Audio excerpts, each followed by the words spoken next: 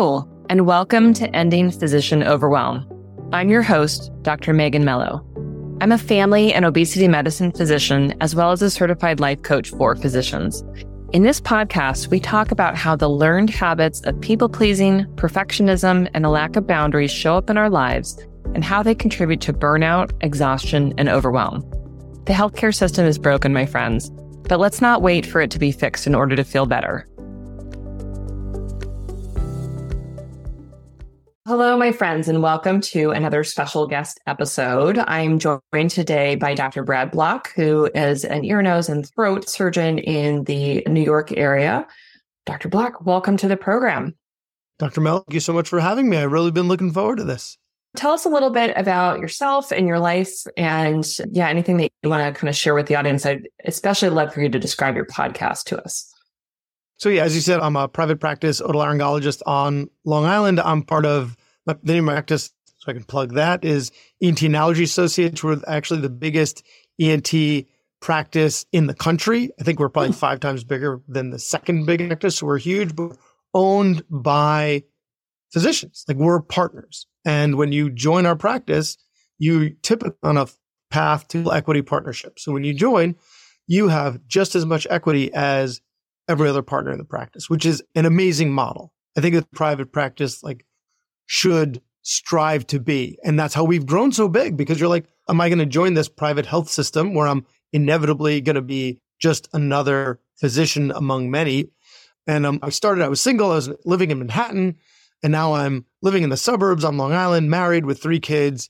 And while I was practicing, one of the things that I realized was I wasn't moving through my day as efficiently as other people. Somehow other people were able to see more patients than me per hour and leave on time. And I was struggling to see just a couple of patients an hour. And I was like, what are we doing differently than them? What do I need to learn? And I looked into it, and there's this thing called social engineering, which I think nowadays is used to guess people's passwords. But at that time, which was not that long ago, it's used engineer a social interaction. Now, this is a professional interaction, not a social interaction, but nonetheless, social engineering was the term. And so I looked into social engineering, and there are a lot of people out there that study it, and they were doing podcasts about sales and executive leadership and dating and not medicine. So I was like, what if we could turn that information, turn that expertise towards the physician-patient relationship, right? And so how am I going to get an audience with these people? Started a podcast. So here it is. It's called The Physician's Guide to Doctoring, because what I found is my interests weren't just in that. I mean, that's my primary interest, but ultimately the podcast exploded, and now I do everything, as the tagline says, everything we should have been learning while we were in Krebs cycle. And then some things that we shouldn't have been learning. Like, I have an episode coming out on credit card points. That's not something they should be teaching in medical school. However, as attending physicians, we could be more savvy with our points. And so it really runs the gamut. But my first love is really optimizing that physician-patient interaction. Yeah. And optimizing it in a way that we didn't learn about in medical school when we were learning, what do they call it? Patient interview and kind of those things, these kind of formal structures for how we're going to interact with patients.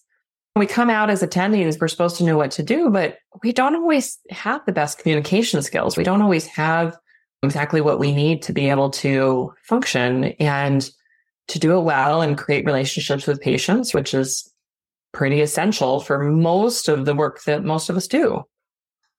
We're methodical about so much in medicine, but I feel like we're not methodical enough about the patient interaction. And yes, every person is different and every patient is different and cultures are different, right? However, there are certain things that we can template. There are certain algorithms that can apply, or we can just wing it. And that's mostly what we've been doing. Called, you need to listen better, or you need to listen more. Or when I was of the generation that was pain is the 5th vital sign, and you don't know enough about your patients. You're ignoring pain. You're an awful person. Or you need to sit down. There's stuff that we're taught, but there's so much more there that we can include in order to really optimize that interaction and through of efficiency, not just what can we do to make sure that the patient has an experience, but what we can do to make sure the patient has the best experience while being efficient. We don't have limitless resources.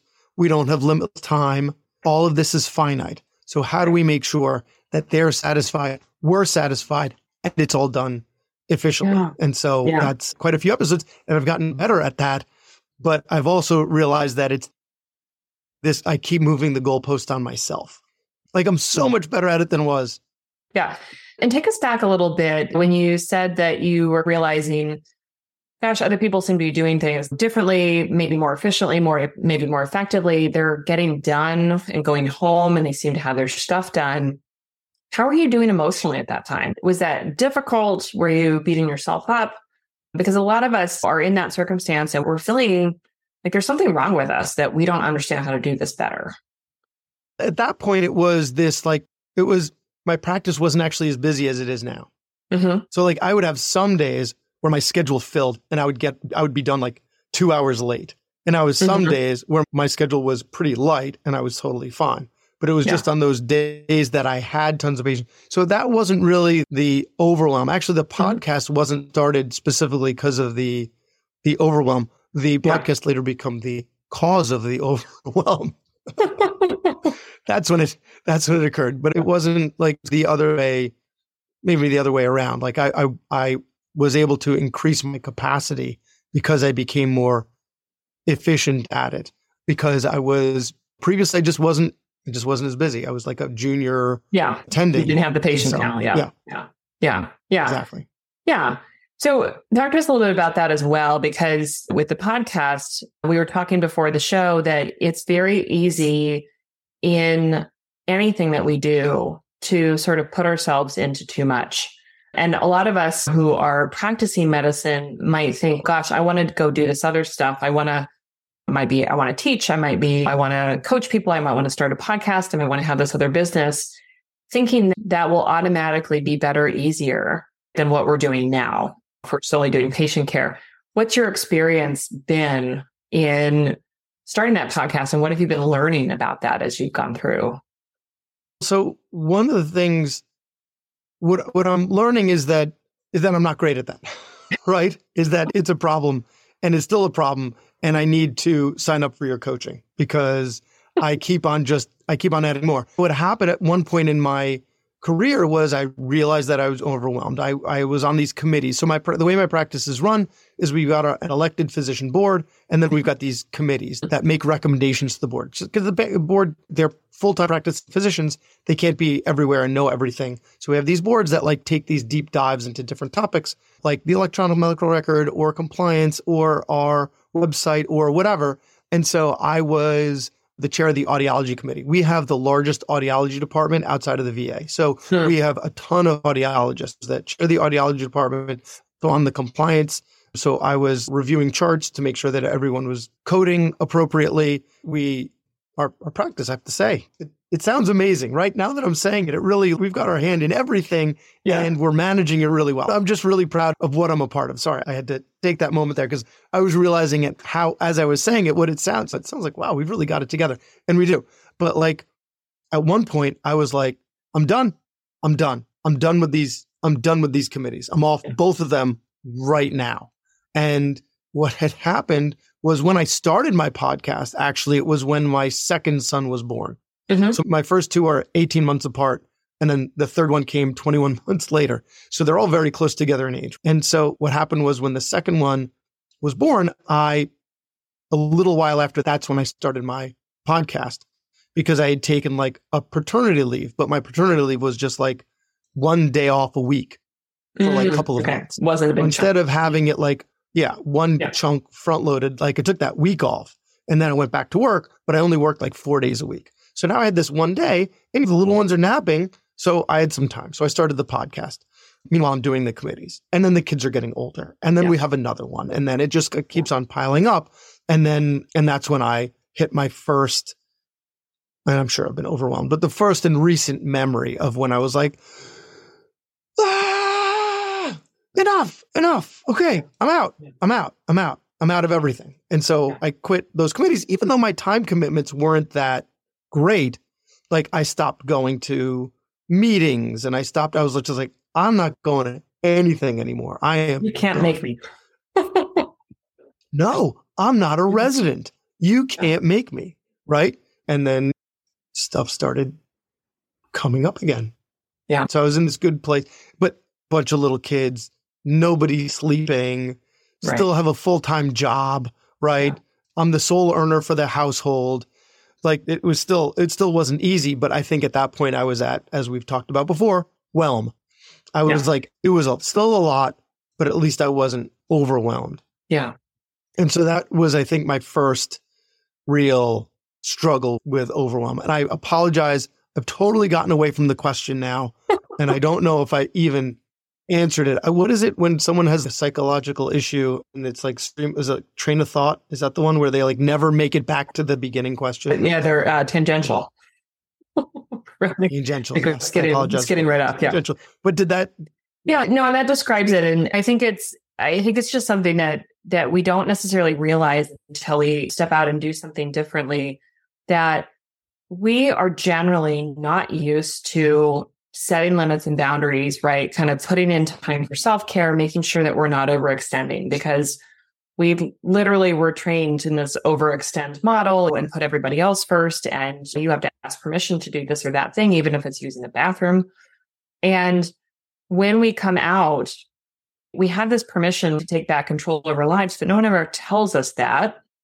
And if we're feeling really stressed within medicine and then we choose to do something else, I think it's important for us to realize that those tendencies to overwork ourselves can follow us into anything that we do, right? Even if it's going to be a stay-at-home parent, right? There's going to be a tendency to overdo it because you are used to doing so much. And suddenly you're going to have the weight of the household on your shoulders. You're like, okay, my kids are only going to eat organic, pureed vegetables that I'm going to cut up into little shapes that are adorable, and everybody's going to look immaculate and the house is going to be perfect. And why don't we remodel? We're just used to overwhelm, so many of us. And so I think, as you described, you were used to sort of doing too much. And so it's easy to like make something too big and not set aside that time and space for yourself, right? Or the time and space for your family. Let me tell you what happened next. So I quit all those committees, but I still got the podcast. I'm doing it once a week, going well.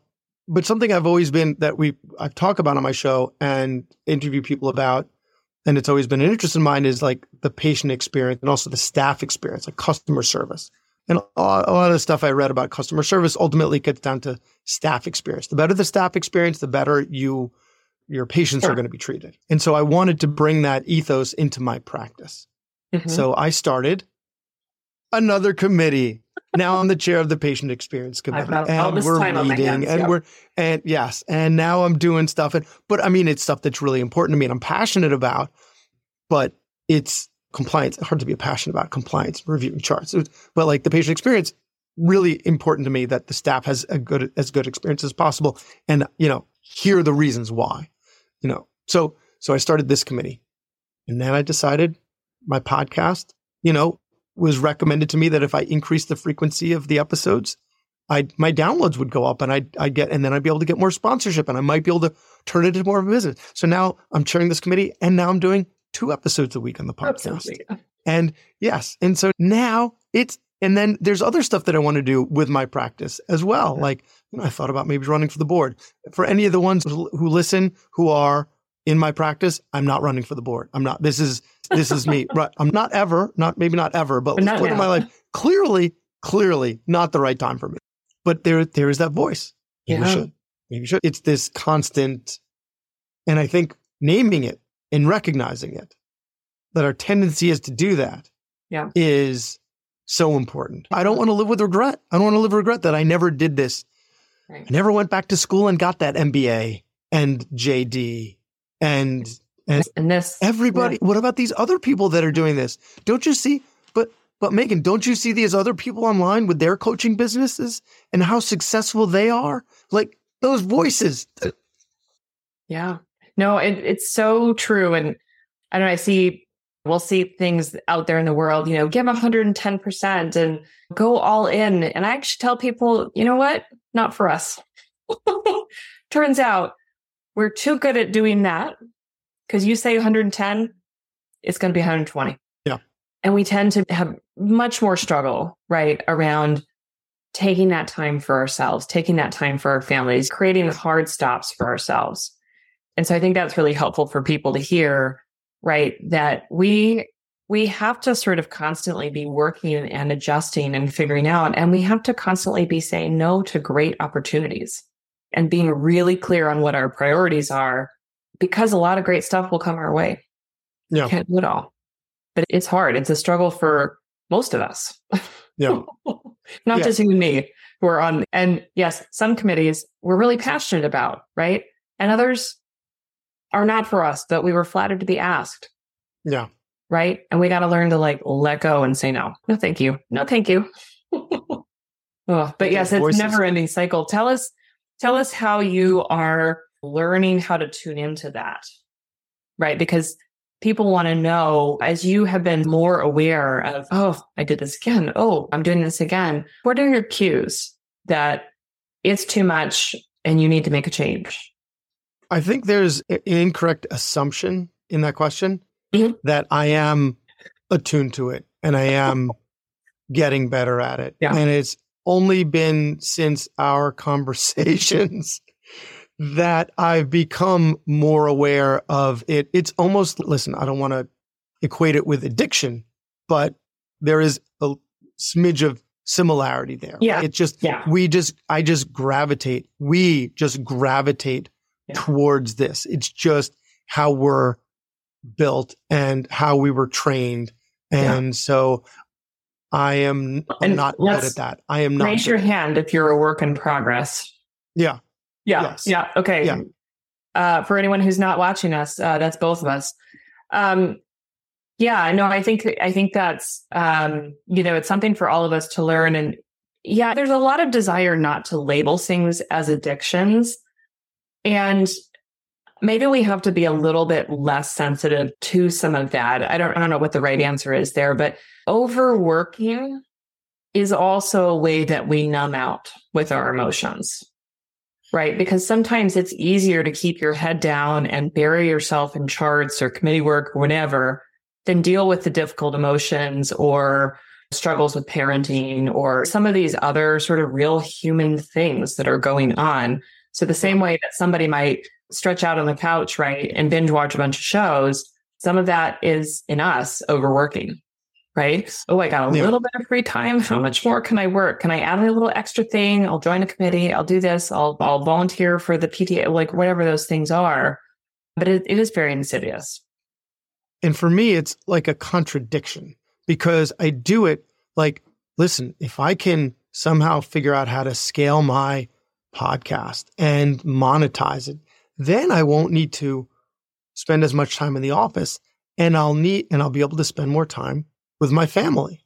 Mm-hmm. But because I am doing the podcast now, that means I'm spending less time with my family and I have little kids. So now is the time to spend with them. They're not going to need me later. So I somehow rationalize doing these things in the name of them when ultimately it detracts from the time with them. Yeah. When they're teenagers, they're not going to need me. So that'd be the time to do it. I need to get better at my own rationalization of this stuff. There will always be more meetings. As you said, we are up to our armpits in opportunities. Those opportunities will always be there. Yeah. Now is the time to not overwhelm ourselves, and there will be time later. Like I talked to some of the older doctors. They're like, oh, I played tons. I was like, golf. How could I like I can't think of a worse way to spend my time right now. I mean, I've never really enjoyed it, but like it's so time consuming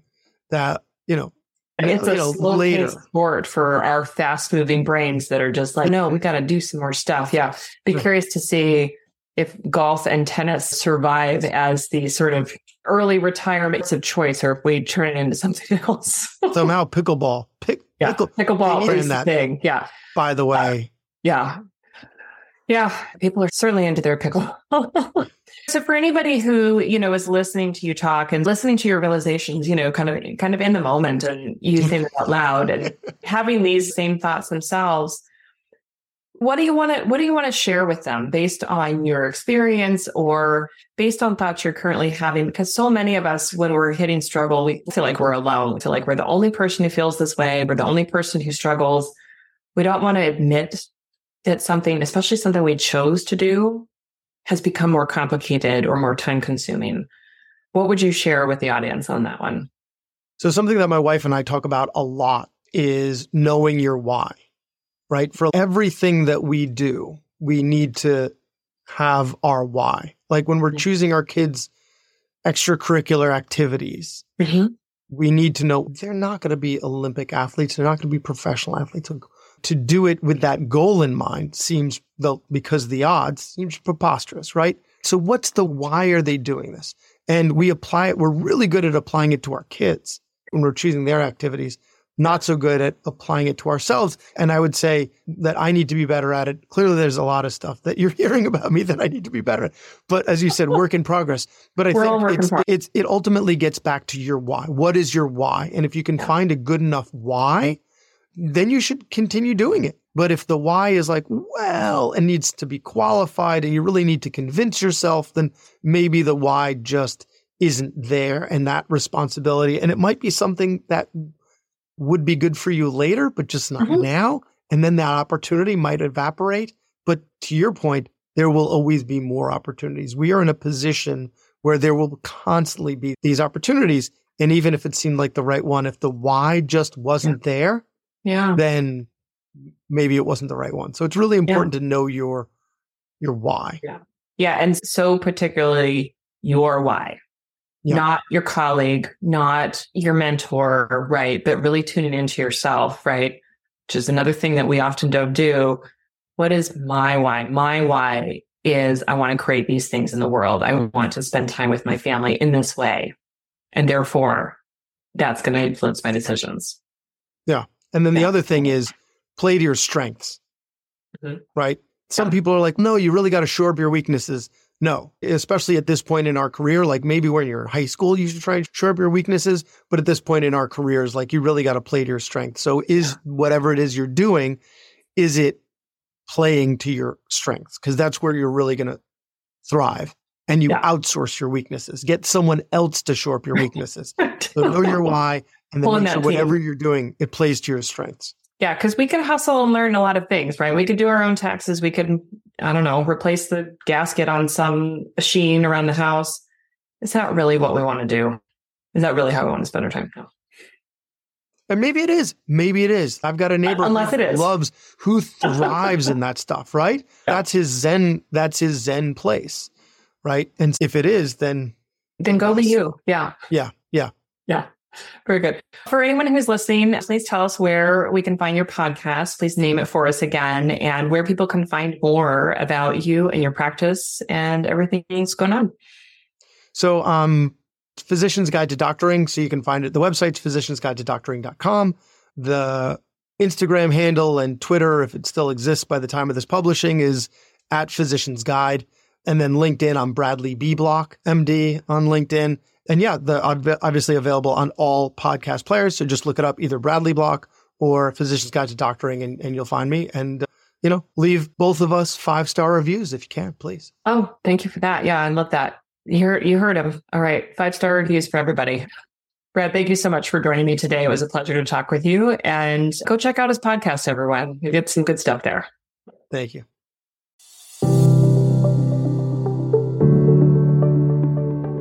Well, that's our show for today. Thank you as always for listening. To learn more about my coaching programs, head to www.healthierforgood.com. And if you love this podcast, please drop us a review on iTunes or support the show by clicking the link in the show notes. Until next time, take care.